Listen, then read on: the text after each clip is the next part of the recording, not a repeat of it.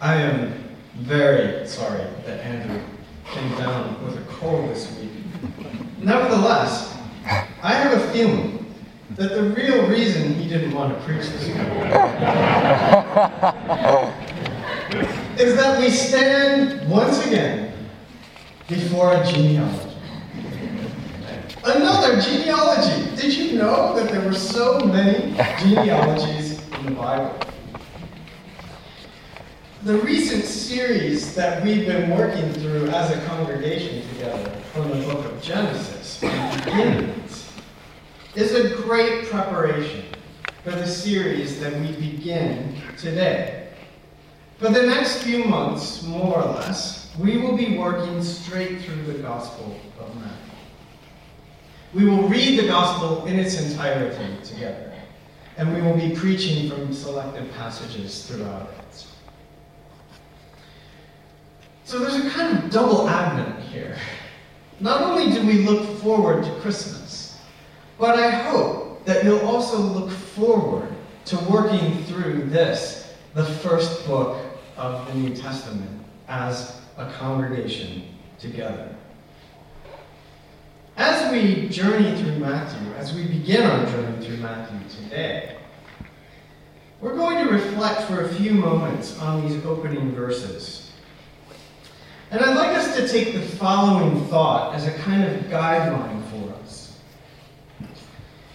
Jesus' genealogy here at the beginning of Matthew demonstrates that God was preparing the ground for the coming of his Son. Also, the account of Jesus that Matthew gives us is prepared for us in this genealogy. The title of the sermon today is Roots, and it's a good title because here we have a family tree. And if we put in a different way the thought that we just talked about, we could say it something like this. The opening verses of Matthew not only show us how Jesus is rooted in the history of the Jewish people, they also show us how Matthew helps to root us in some of the major themes that will grow and develop into the story of Jesus that he tells us in his gospel. This genealogy is packed with a lot. I'm not a gardener, which is a shame because I realize that this is a great British pastime. But I understand that when you cut a piece off of one plant and you want to try and root it somewhere else, you have to get some rooting powder, which I assume is a kind of plant hormone that will stimulate this cut piece to actually begin growing roots. In a way, the genealogy here in Matthew is rooting powder. It's there not only to show us how Jesus is rooted in the history of God's people, but to stimulate for us some roots as we begin to think through the big themes that will run straight through this gospel. So if you'll allow me today, we're going to be spending some time looking at parts of this genealogy and thinking in particular about 4 ways that Matthew has introduced to us, big themes that we'll want to look out for as we continue to go through this gospel well into the next year. We'll be thinking about the book of Genesis, surprisingly. We'll be thinking about Jesus as a royal figure. We'll be thinking about Jesus as the son of Abraham. And we'll be thinking about what it means that Joseph was the husband of Mary, the mother of the Messiah. So we begin then back where we left off in a way, with Genesis. Matthew's gospel opens the book of the genealogy of Jesus the Messiah. That is not the only way to translate this interesting phrase. In fact, the word that Matthew uses here is the word Genesis. the book of the Genesis, the origin, the beginning of Jesus, the Messiah. It is highly likely that Matthew intends for us here to catch this link to the first book of the Jewish scriptures, Genesis, the book of beginnings. In fact, as we will watch Matthew developing the story of Jesus as he wants to tell it to us, one of the things that we'll find is that Matthew repeatedly goes back to the first 5 books of the Bible, the books that are known as the 5 books of Moses, because Moses is the one to whom these are attributed. But why Moses? What's the big deal about Moses? Moses was, of course, one of the great prophets, as Deuteronomy names him, of God's people. And he's the one through whom God gave his laws to his people, through whom God established a covenant with his people. There are 5 books of Moses. This is very interesting because Matthew, as he tells us about Jesus, takes the teaching of Jesus and basically collects it together into 5 lengthy sermons that are run throughout the Gospel of Matthew. Why 5? It's likely that Matthew is presenting Jesus along the lines of Moses, who came before. That Jesus, as the one who will inaugurate a new covenant, Jesus is the one who is bringing new revelation, new laws, new messages to his people. This is something then that we'll be looking out for as we go through the text of Matthew. Moreover, it's not an accident. As we move into the birth story of Jesus, that we discover that Jesus has to flee. His family flees to Egypt. And then Matthew tells us that after those who were pursuing him had died, he comes back to the promised land. And he quotes them, "Out of Egypt I have called my son." Not just Genesis, but Exodus is a key part that Matthew will play on as he tells the story of Jesus. Matthew, right here in the very beginning of his gospel, is already starting to point us back to the first 5 books of the Bible, those books that Moses is said to have written down, in order to point us to the ways in which Jesus stands within the big story of Israel that is introduced to us in those first 5 books. So our first point then, Matthew begins by looking back to Genesis, the text that we've spent the last few months ourselves studying. Do you think it's an accident that he begins with a genealogy then? How many genealogies did we read in the first 11 chapters of Genesis? And here's Matthew pointing us back and beginning his account of Jesus with a genealogy. Jesus, if we can summarize that, is rooted in the great story of the Bible. The story that begins in Genesis. And by pointing us back to those first books of the Bible, Matthew is also rooting us, cluing us in to some of the central themes that will continue through his gospel. Specifically, Matthew is relating to us something about Jesus as the great prophet Moses, who will save his people by leading them out of their bondage. And we will see that beginning to play out as we look at the first few chapters of this gospel. But let's move then to our second point. Jesus is the Christ, the Messiah, the son of David. I think most of us know this, but sometimes it bears repeating. Jesus Christ. Christ is not a last name. This is not the surname of Jesus. I knew a professor who would say, it's not as if Jesus was the son of Joseph and Mary Christ. Christ is a title. It is a claim, not a last name. What does this claim entail?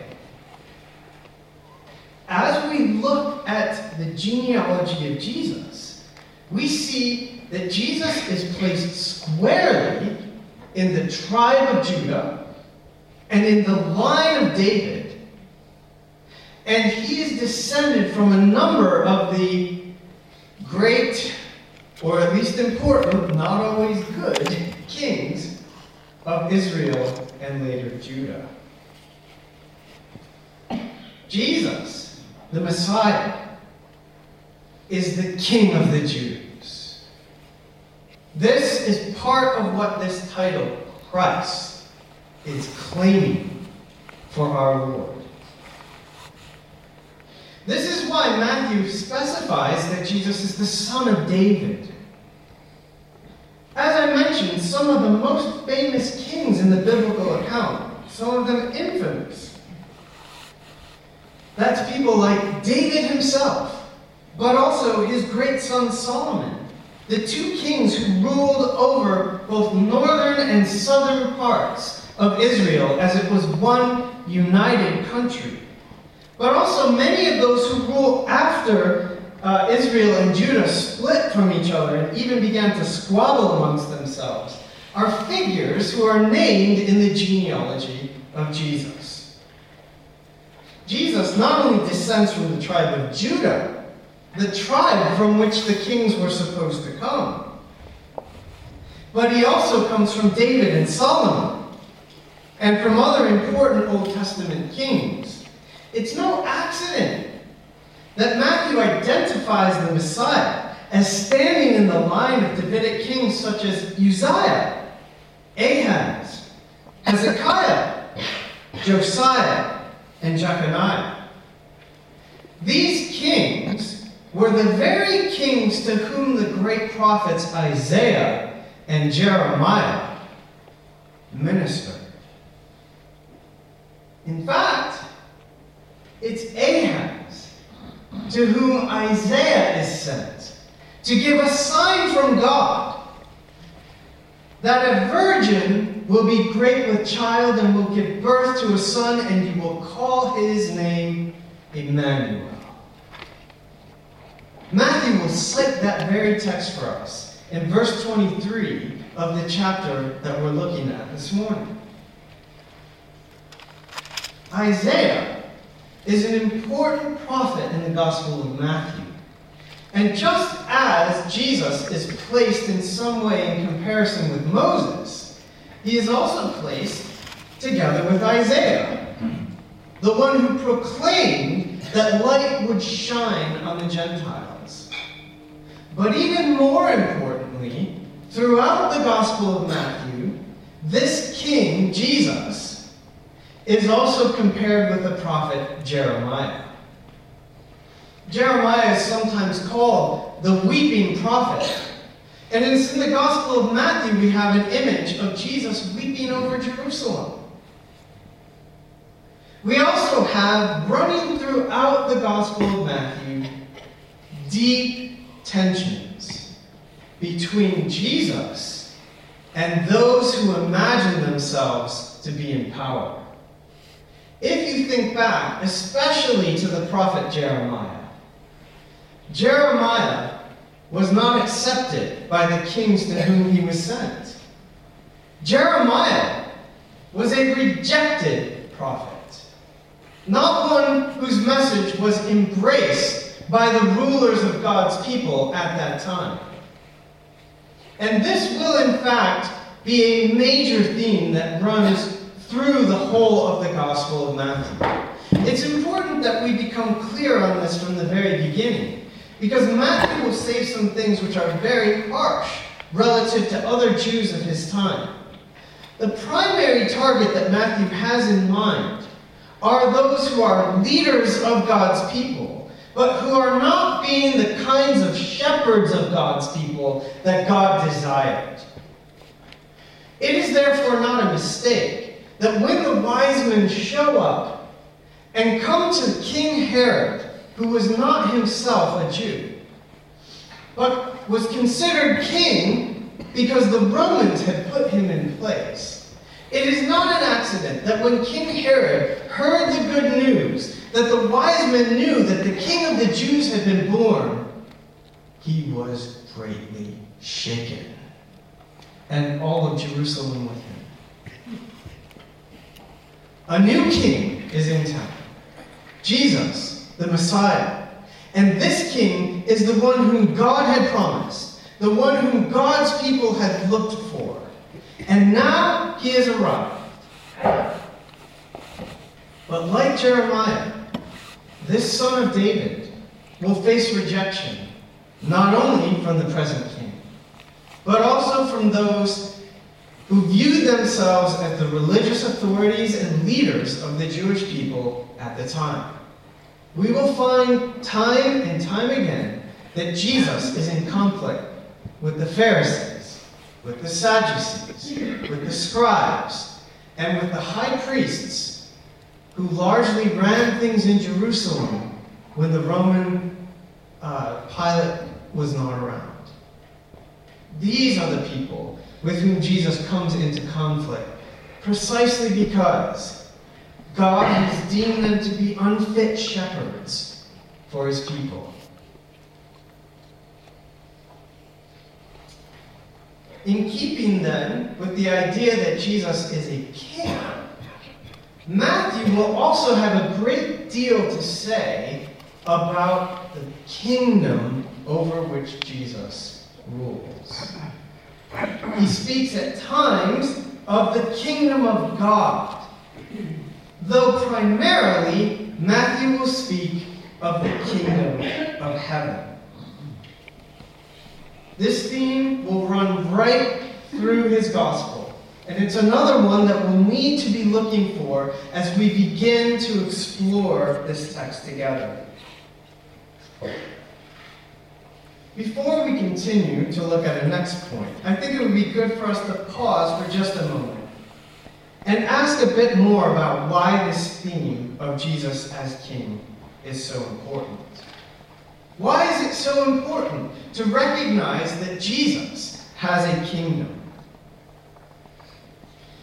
We need to notice that Matthew has structured his genealogy in a very artful way. He hasn't just randomly put these names together. If you remember, he paused at a few points to note particular times in the history of God's people. He structures his genealogy from Abraham to King David, and he pauses. And then he moves from King David to the exile in Babylon, and he pauses. And then he moves from the return from the exile to the birth of the Messiah. Why is he so concerned with kingship? David, the first great king of Israel, who replaced Saul when he failed. Why is he so concerned with exile? The time when Jerusalem was destroyed and the kings were taken away. And why is he so concerned about the return from exile? In the time in which Jesus lived, the time in which Matthew lived, there were many Jews who looked at King Herod and thought, this is not really the one who's supposed to be our king. The reason is in part because King Herod was underwritten, as it were. He held his power because the Romans allowed him to hold it. God's people had returned to their land after having gone to Babylon, but they were not free in their land. They were not ruled by one of David's own children. They were ruled by the Romans through King Herod. Many Jews, then, still thought of themselves as really in a kind of exile. Yes, they had come back from Babylon. Yes, they had rebuilt the temple. But where were all of the great promises that they expected from their God? Why didn't a scion of David, a child of David, sit on the throne in Jerusalem? And why had the glory of God not filled the second temple in the way that it did in Solomon's time, or in the way that it did when Moses set up the tabernacle? People were wondering, where is our king? Where is the kingdom that God had promised to us? This is why Matthew has focused us in part on the importance of kingship and on the importance of the exile. Because in his time, he knew that there were people in Israel who were still waiting for the rightful king to arrive. When then Matthew announces at the very beginning of this genealogy that the Messiah, the Son of David, has come, this is good news. This is news that liberation is coming. That the promises of God are about to be fulfilled. That the glory for which the people longed was going to return to Jerusalem and to the temple. Jesus, then, to summarize the second point, is rooted in the line of the great kings of God's people. He is the rightful king who rules over God's kingdom. But by highlighting this for us, Matthew is also rooting us in a major theme that will play out in the rest of his gospel. Those who currently rule over God's people, the political leaders like King Herod, Romans later like Pontius Pilate, as well as the religious leaders like the Pharisees, Sadducees, chief priests, and scribes, will not find this to be good news. Nevertheless, God's kingdom is about to arrive with his king on earth as it is in heaven. We move then to the third major theme in this genealogy. Another theme that will run right through this gospel. Having been schooled, as we have been in genealogies over the past few months, we know that we should start looking at the patterns. And in particular, we should take notice when the patterns are broken. Think back to Genesis, when Enoch broke the pattern of death by being the one whom God took because he walked with him. Matthew's genealogy is equally full of surprises. I don't know if you noticed it as we read through, but there were points where the pattern broke in some pretty amazing ways. There are women who are named in this genealogy. This is not unique in ancient genealogies, but it isn't the common pattern, nor is it the pattern that Matthew basically works through for most of the genealogy. You have so-and-so being the father of so-and-so, and then 5 times a woman is either named or alluded to. That's interesting. Did it catch your attention? Tamar, Rahab, Ruth, the wife of Uriah, and Mary. They stand out in this genealogy. God is doing something new. something remarkable, something that breaks the cultural patterns that had been accepted by so many for so long. Here, women are called out as those who stand in the line of the Messiah. But these aren't just any women. With the exception of Mary, these women either are or are related to Gentiles, people who are not descendants directly of Abraham through the patriarchs of Israel. Now, this is one of these points where Matthew goes beyond what we learn in just the Old Testament itself. We're never told that Tamar is a Gentile. And yet we know from other Jews that lived at the same time as Matthew that the tradition was that Tamar had converted, become one of God's people, having herself been a Gentile. And here's Tamar, a Gentile, named as one of those who stands in the line of Jesus. The case is even clearer when we come to Rahab and to Ruth. Matthew is stretching our minds here. We have to look back for a bit to our Old Testament stories.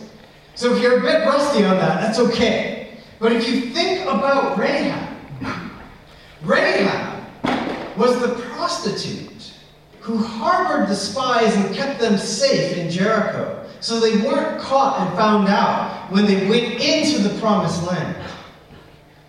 And because Rahab believed that the God of Israel was able to defeat Jericho and that God's people would inherit the promised land, Rahab was welcomed in to God's people. And now we discover that Rahab is one of those in whom Jesus' line is rooted. And what about Ruth? Ruth was a Moabite, another Gentile who chose to leave behind her own land, to leave behind the gods she had grown up worshiping, and to go with Naomi back into the land of Israel and to cling to the God of Israel. Ruth is brought into the genealogy. And then there's this very strange comment about Bathsheba. We know that Matthew has no trouble naming the women whom he wants to highlight. Why does he not name Bathsheba? Notice who he does name. Uriah. What do you remember about Uriah? This was, of course, one of David's great failings. When he slept with Bathsheba and discovering that she had conceived, sent Uriah the Hittite out to the front lines of the battle, knowing that her husband, a Gentile, would face certain death. Why has Matthew drawn our attention to Gentiles?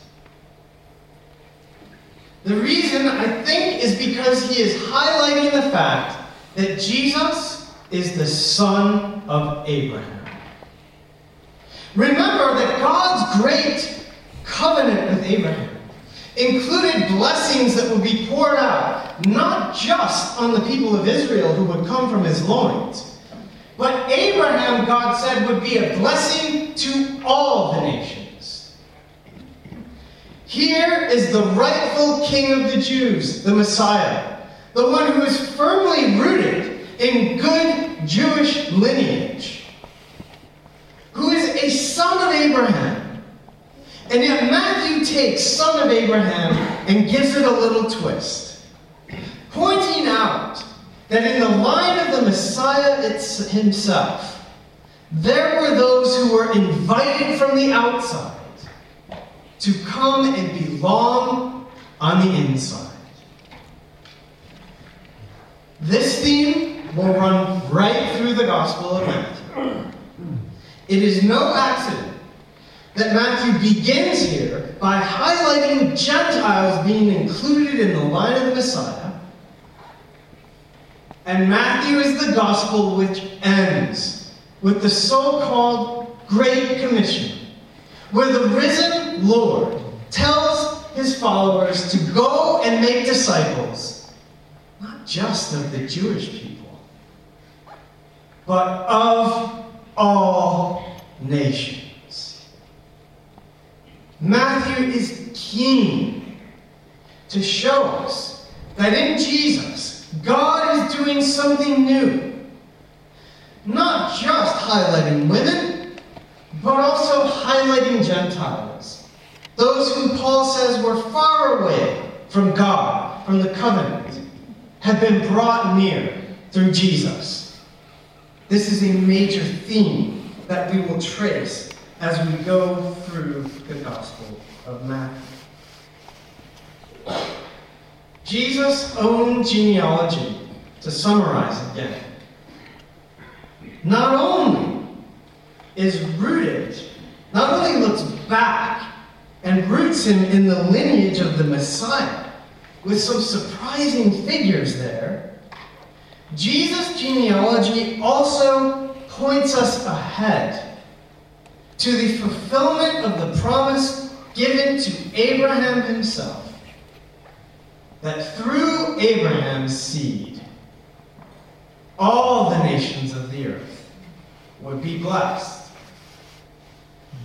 The Gospel of Matthew is not just good news for those who are Jewish, for those who longed for the rightful king, and who hoped for the glory of God to be restored to his people and to their land. The Gospel of Matthew is also good news to us, to those of us who are not genetically descended from Abraham, but who are invited to join in this genealogy. This is the rooting powder that is applied to us as we are grafted in, as it were, to the family of the Messiah himself. We come then to point 4. Another break in the pattern. Did you notice what happened with Joseph? Matthew wraps up the genealogy not by referring to Joseph in the same way that all the other fathers had been identified, but by saying that Joseph was the husband of Mary, the mother of the Messiah. What's going on here, Matthew? What are you doing? Another big surprise. Joseph is the husband of Mary. He is the legal father of Jesus. But as we read a little further in this gospel, we discover that he is not the father of Jesus. The father of Jesus is none other than God himself. Jesus is not just rooted in the history of Israel. He doesn't just have a fascinating family line. Jesus is also the one who comes to us from heaven. The son of David, the son of Abraham, and here, for those who have ears to hear, the Son of God himself.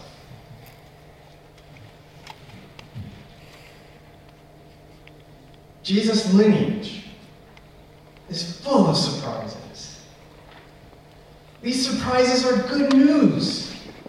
Good news for the people of Israel, and good news for those of us who are Gentiles. If we are in Christ, as the Gospel of Matthew will invite us to become his disciples, followers of Jesus. If we are in Christ, we are joined to this big story. We are rooted in Jesus' family tree.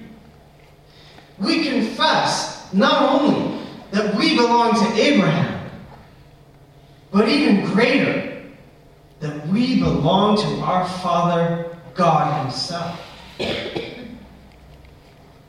This genealogy becomes our genealogy when we become citizens of the kingdom over which Jesus reigns. This is our Advent hope.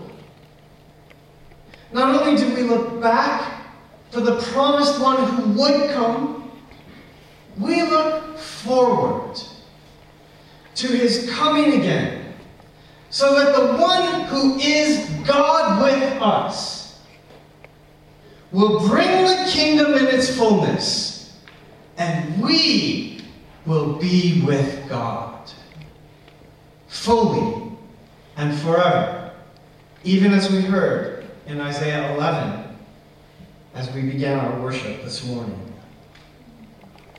In conclusion, then, as we work our way through Matthew's Gospel, we're going to be learning a lot about the great biblical heritage that we, as Gentiles, now share in.